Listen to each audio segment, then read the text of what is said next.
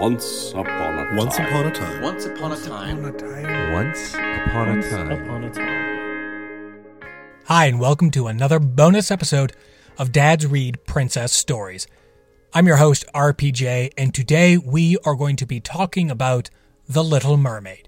Before we go any further, if you have not already listened to the season finale of Dad's Read Princess Stories, where Ryan Gladstone reads the tale of The Little Mermaid, I suggest that you pause right now, go back, and listen to that episode. Now we're going to assume that you've done that and you are ready to go further. In this episode, we are going to focus on the Danish Hans Christian Andersen tale. We're going to skip over the making of the Disney animated film, seeing that you more than likely already know a lot about that film, and if you don't, just check out Disney Plus or a DVD or a Blu-ray, pop that puppy in, check out those extra features. Okay, so, about the book. Strap in because we are going to change how you view this story forever.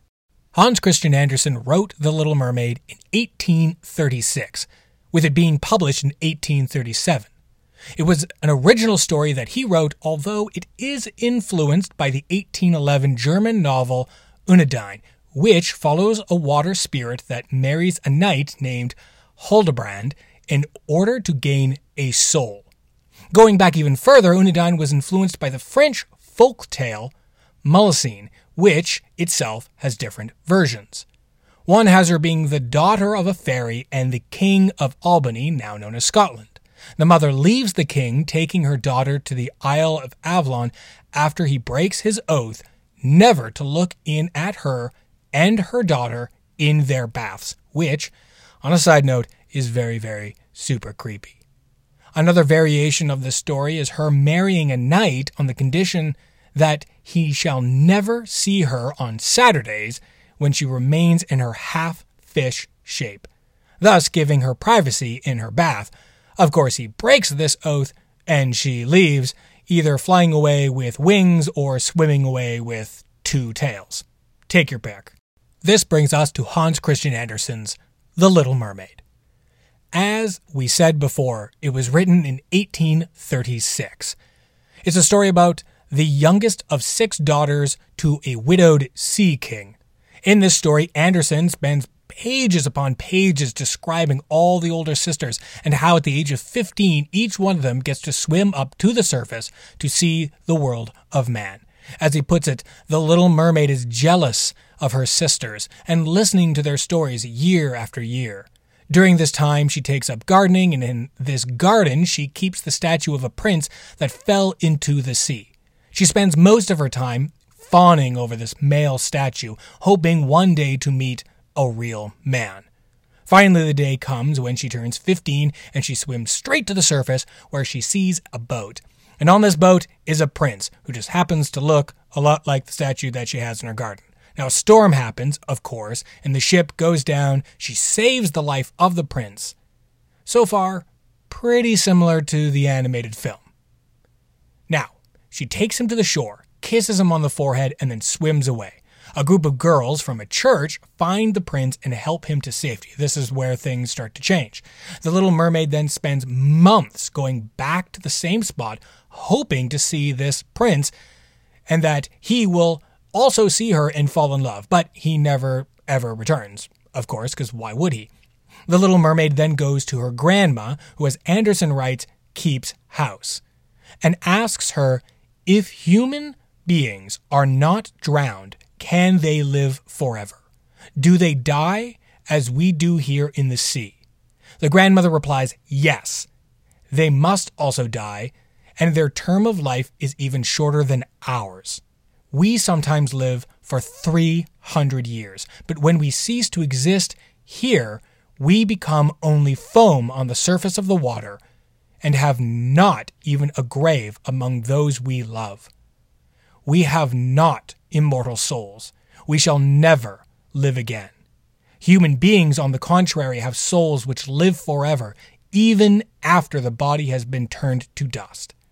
They rise up through the clear, pure air beyond the glittering stars as we rise out of the water and behold all the land of the earth.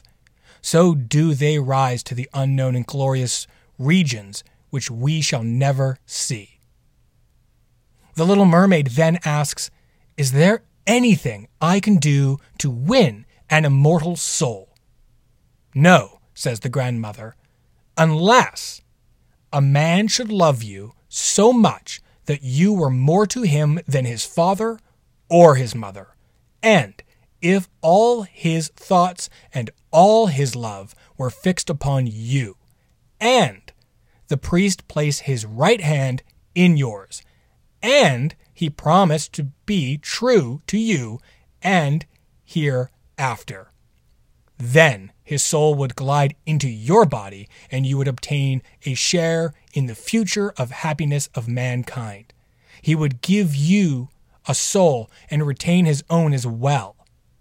But this can never happen. Your fish's tail, which among us is considered so beautiful, on earth is thought to be quite ugly. They do not know any better, and they think it necessary in order to be handsome to have two stout props, which they call legs." Not liking this answer, the little mermaid then goes to the sea witch asking for help. Naturally, the witch promises to give the little mermaid legs so the young prince can fall in love with her, and she will be pretty and will be able to dance, and everyone will love her. But every step she takes will feel like she is stepping and treading on sharp knives. The little mermaid agrees to this preposterous agreement. Then the witch adds, "If you do not win the love of the prince so that he is willing to forget his father and mother for your sake and to love you with his whole soul and allow the priest to join your hands so that you may be man and wife, then you will never have an immortal soul. The first morning after he marries another, your heart will break and you will become foam in the crest of the waves." Shockingly, the little mermaid totally agrees to this as well. And the price for all of this is her voice. The witch throws that in at the end, and the little mermaid agrees to all of these things. So the witch cuts off the tongue of the little mermaid, and she goes home, kisses her sisters goodbye as they sleep, with a bloody mouth, one can only assume, swims to shore, drinks the potion that the witch gave her, and grows legs. Somehow she knows where the prince now lives, and walks up to his palace, and then passes out. She wakes up to see the prince later standing over her, and he takes her by the hand without question and takes her in. His slaves then dress her and feed her.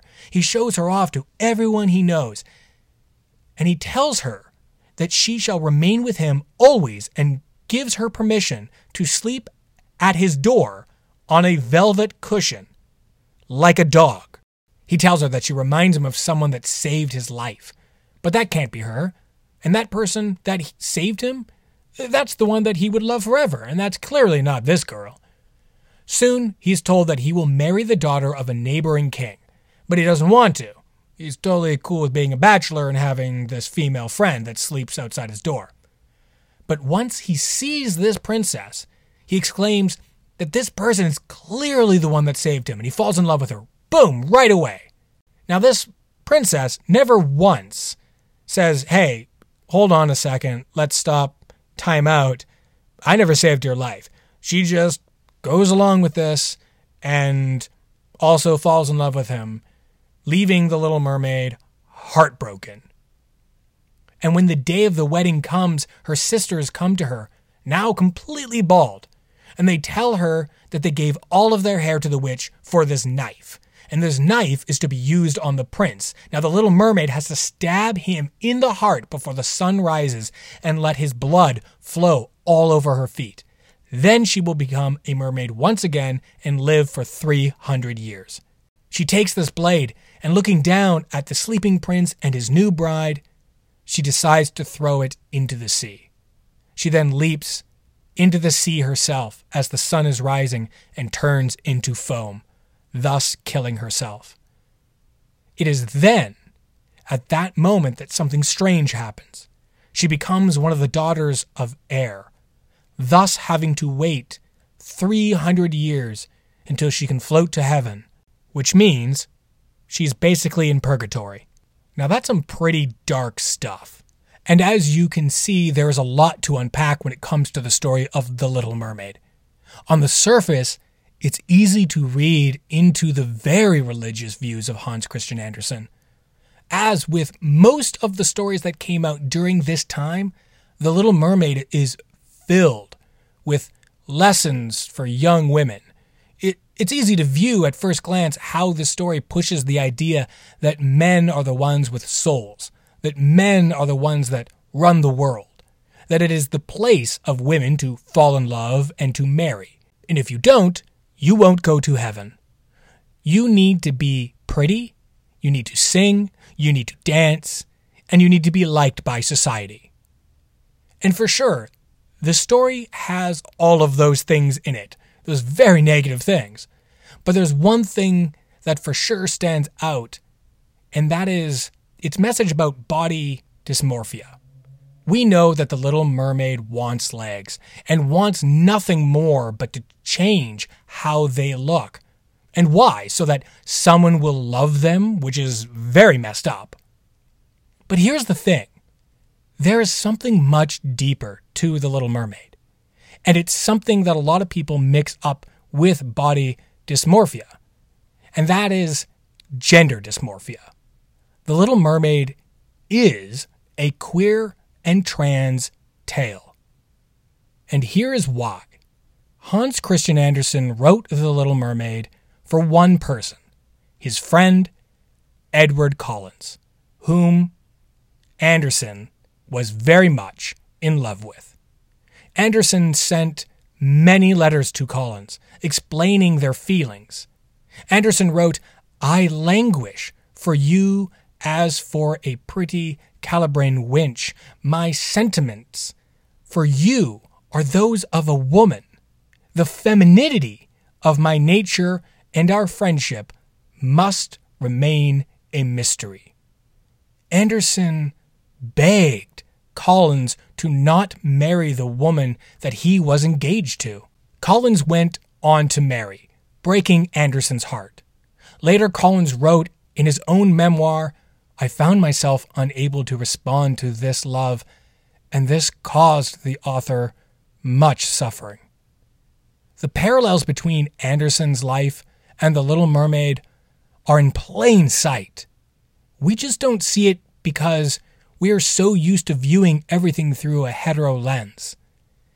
When she is granted her legs, her tongue taken away so that she can't talk, thus not being able to voice her thoughts, her feelings, what she feels deep inside, it is Andersen who is also feeling this way, that they can't tell people how they truly feel, mainly about Edward Collins because of the way people viewed and treated LGBTQ people. Andersen was troubled when it came to their own sexuality, often falling in love with unattainable women and men. But Andersen was also deeply religious and often stated their refusal to have sexual relations in their journal. Because Andersen was taught that being queer was wrong, that queer people don't have souls and can't go to heaven. This is very clear in this story, The Little Mermaid. She was told that man has a soul, and that mermaids have no soul and can't go to heaven. But the Little Mermaid strives to attain one. She wants to blend in. She wants to be a part of that world, pardon the pun, if only she could change who she was. Your fish's tail, which among us is considered so beautiful, on earth is thought to be quite ugly.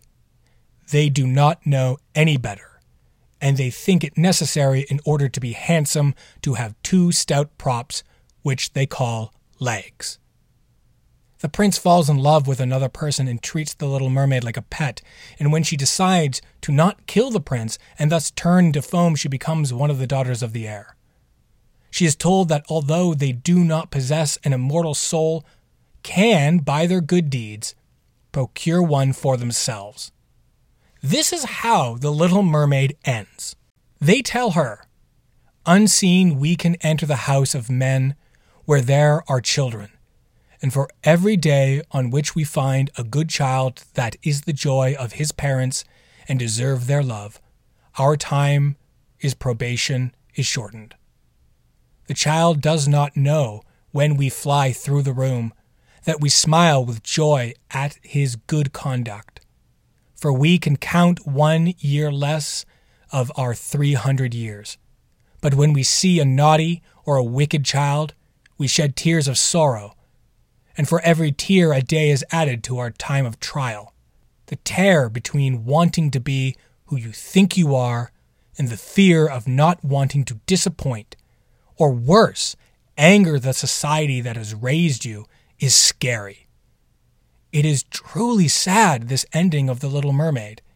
It pretty much says as long as a kid doesn't have the feelings and wants that you had, they will be good, and you will get closer to having a soul.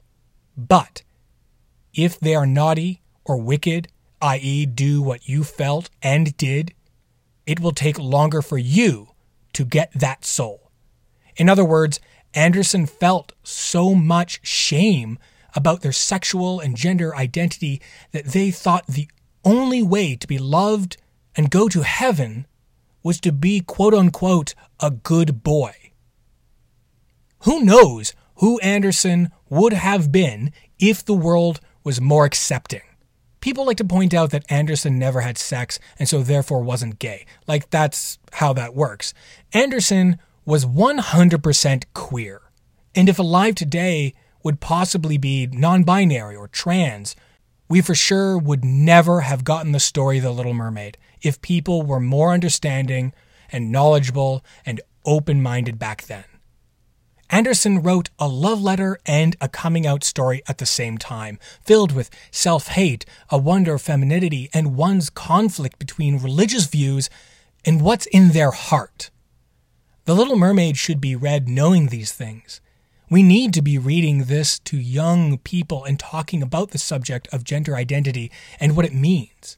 That it is okay to be whoever you want to be. You are equal to everyone else. And you should never have to hide who you are to be part of this world. Pun intended. Now go watch The Little Mermaid with the view that Ariel is trans, the witch is a drag queen, the Sea King is a bear, Flounder is non-binary, Sebastian is pansexual, the prince is bi, he had some college fun, and the chef is the only straight person, that's why he gets his teeth knocked out. Trust me, this film becomes way better when you know these things. Well, that's it for me. I'm RPJ, and this was our last bonus episode of Dad's Read Princess Stories for Season 1. That being said, if you have not already, please subscribe to the podcast. We do have a second season in the works right now with a killer lineup of dads reading stories. You can also find us on social media, Dads Read Princess Stories on Facebook and on Instagram, and Dads Read on Twitter. If you are interested in reading on the podcast, hit us up, send us a message, and until then, stay safe.